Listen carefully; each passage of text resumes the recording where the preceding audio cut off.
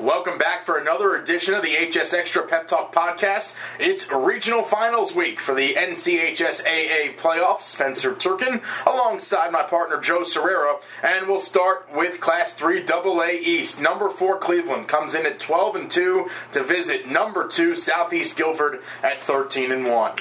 Yeah, Cleveland is a team that's very good offensively. Has gotten into some high-scoring games during the course of the season. They've got a quarterback who can throw the ball. They also have a decent running game. I think this is a game where Southeast Guilford's defense, which has been very good, 8.8 points per game against a pretty solid schedule, is going to be tested as much as they have been in a long time. And I think the lower the score is with the two teams in this game, the better Southeast chances are, really.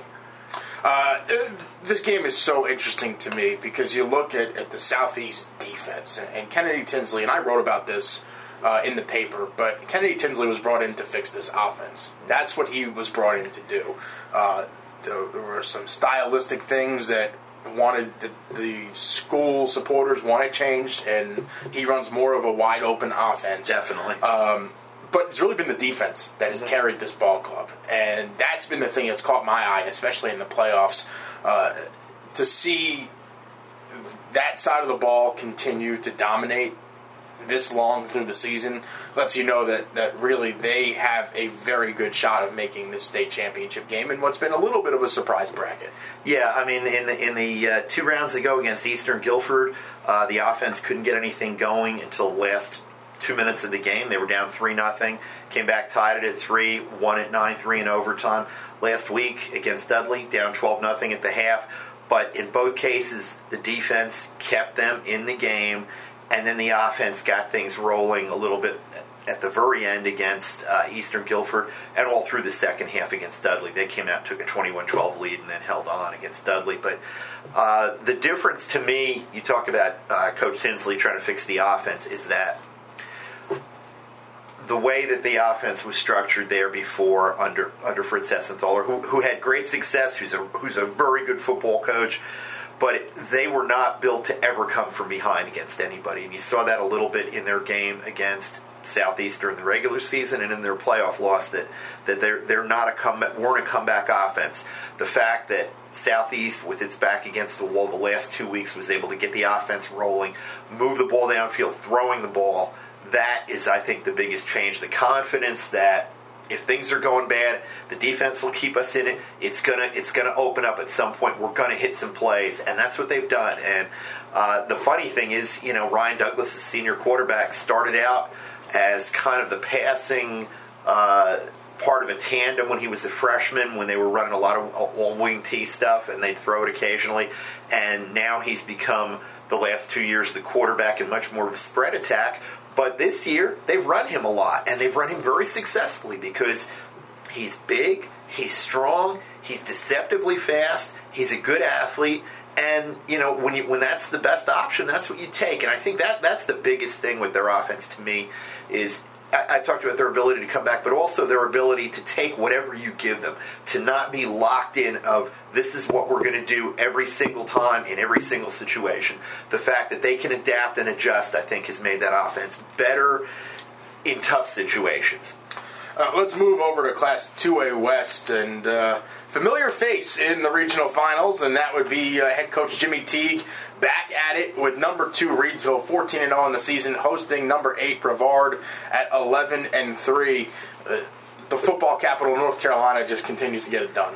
Yeah, and it's kind of also the home of the 2A. They ought to just have that as a neutral site of the 2A West Regional Championship game, 3rd year in a row, and another school from the mountains, from the western part of the state coming in, and those schools, I talked to a couple of coaches up there this week, to get a little bit of their take on Reidsville's opponent, Brevard and Reidsville, and they're like, can they just be in 2A East for 1 year, so that we have a chance to go in there? It's a tough place to play. It's a long trip. It's a long trip. It's a well-coached team. You know that you're going to get that every year from Reidsville. You know they're going to have players. They're going to have playmakers.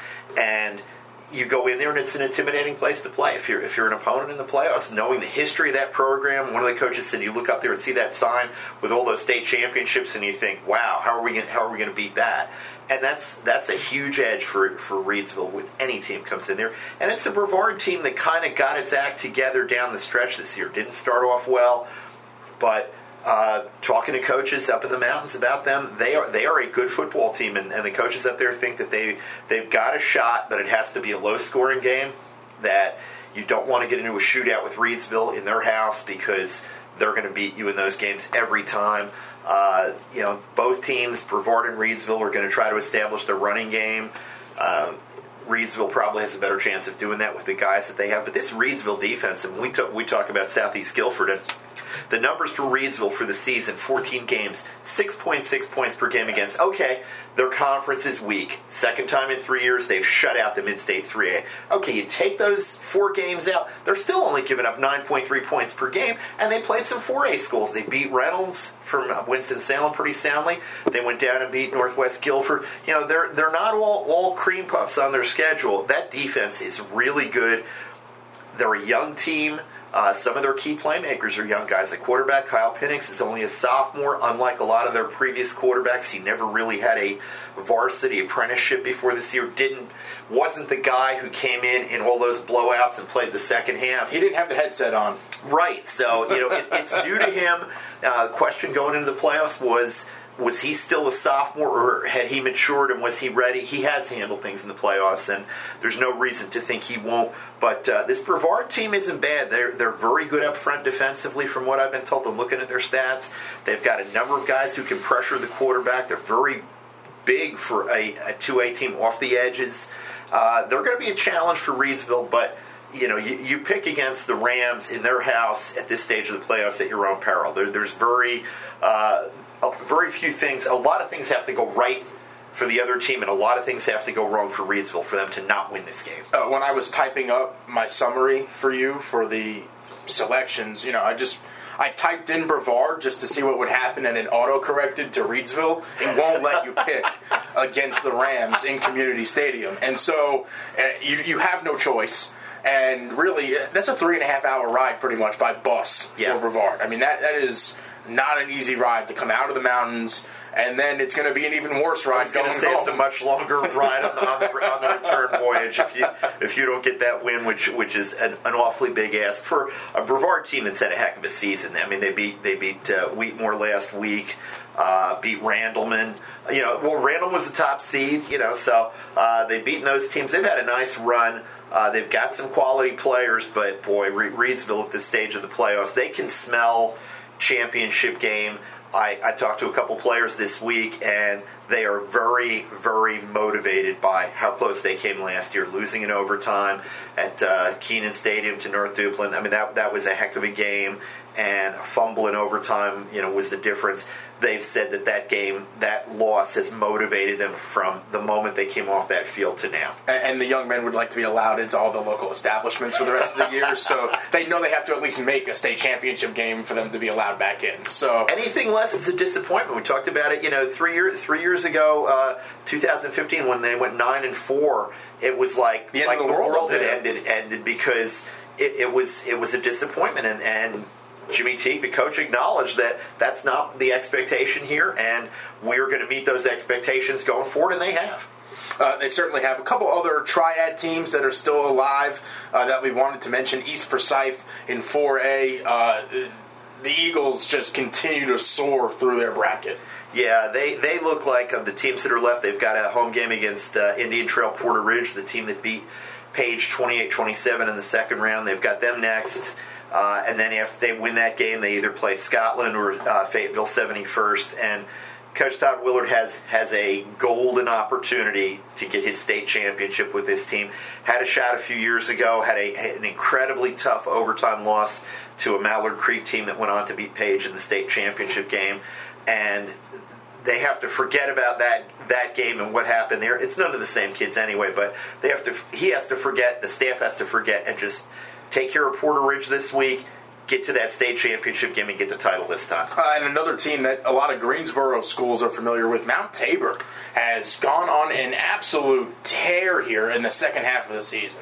Yeah, rough start, 1-4. Although the one win in that 4 was at West Forsyth, I believe. So you knew they had something on that team, and they went to Jaquan Albright at quarterback, and it took a little bit for him to settle in. But once he did, 9 wins in a row. Beat Dudley, beat Southwest Guilford, destroyed a pretty good Parkland team, and they've kept it going in the playoffs. They're going to play Matthews Weddington, team that beat Eastern Guilford 2 years ago in a 3AA state championship team. A game a couple of years before that lost to Northern Guilford in a state championship game. So Weddington's got experience. That's going to be a challenge for Tabor.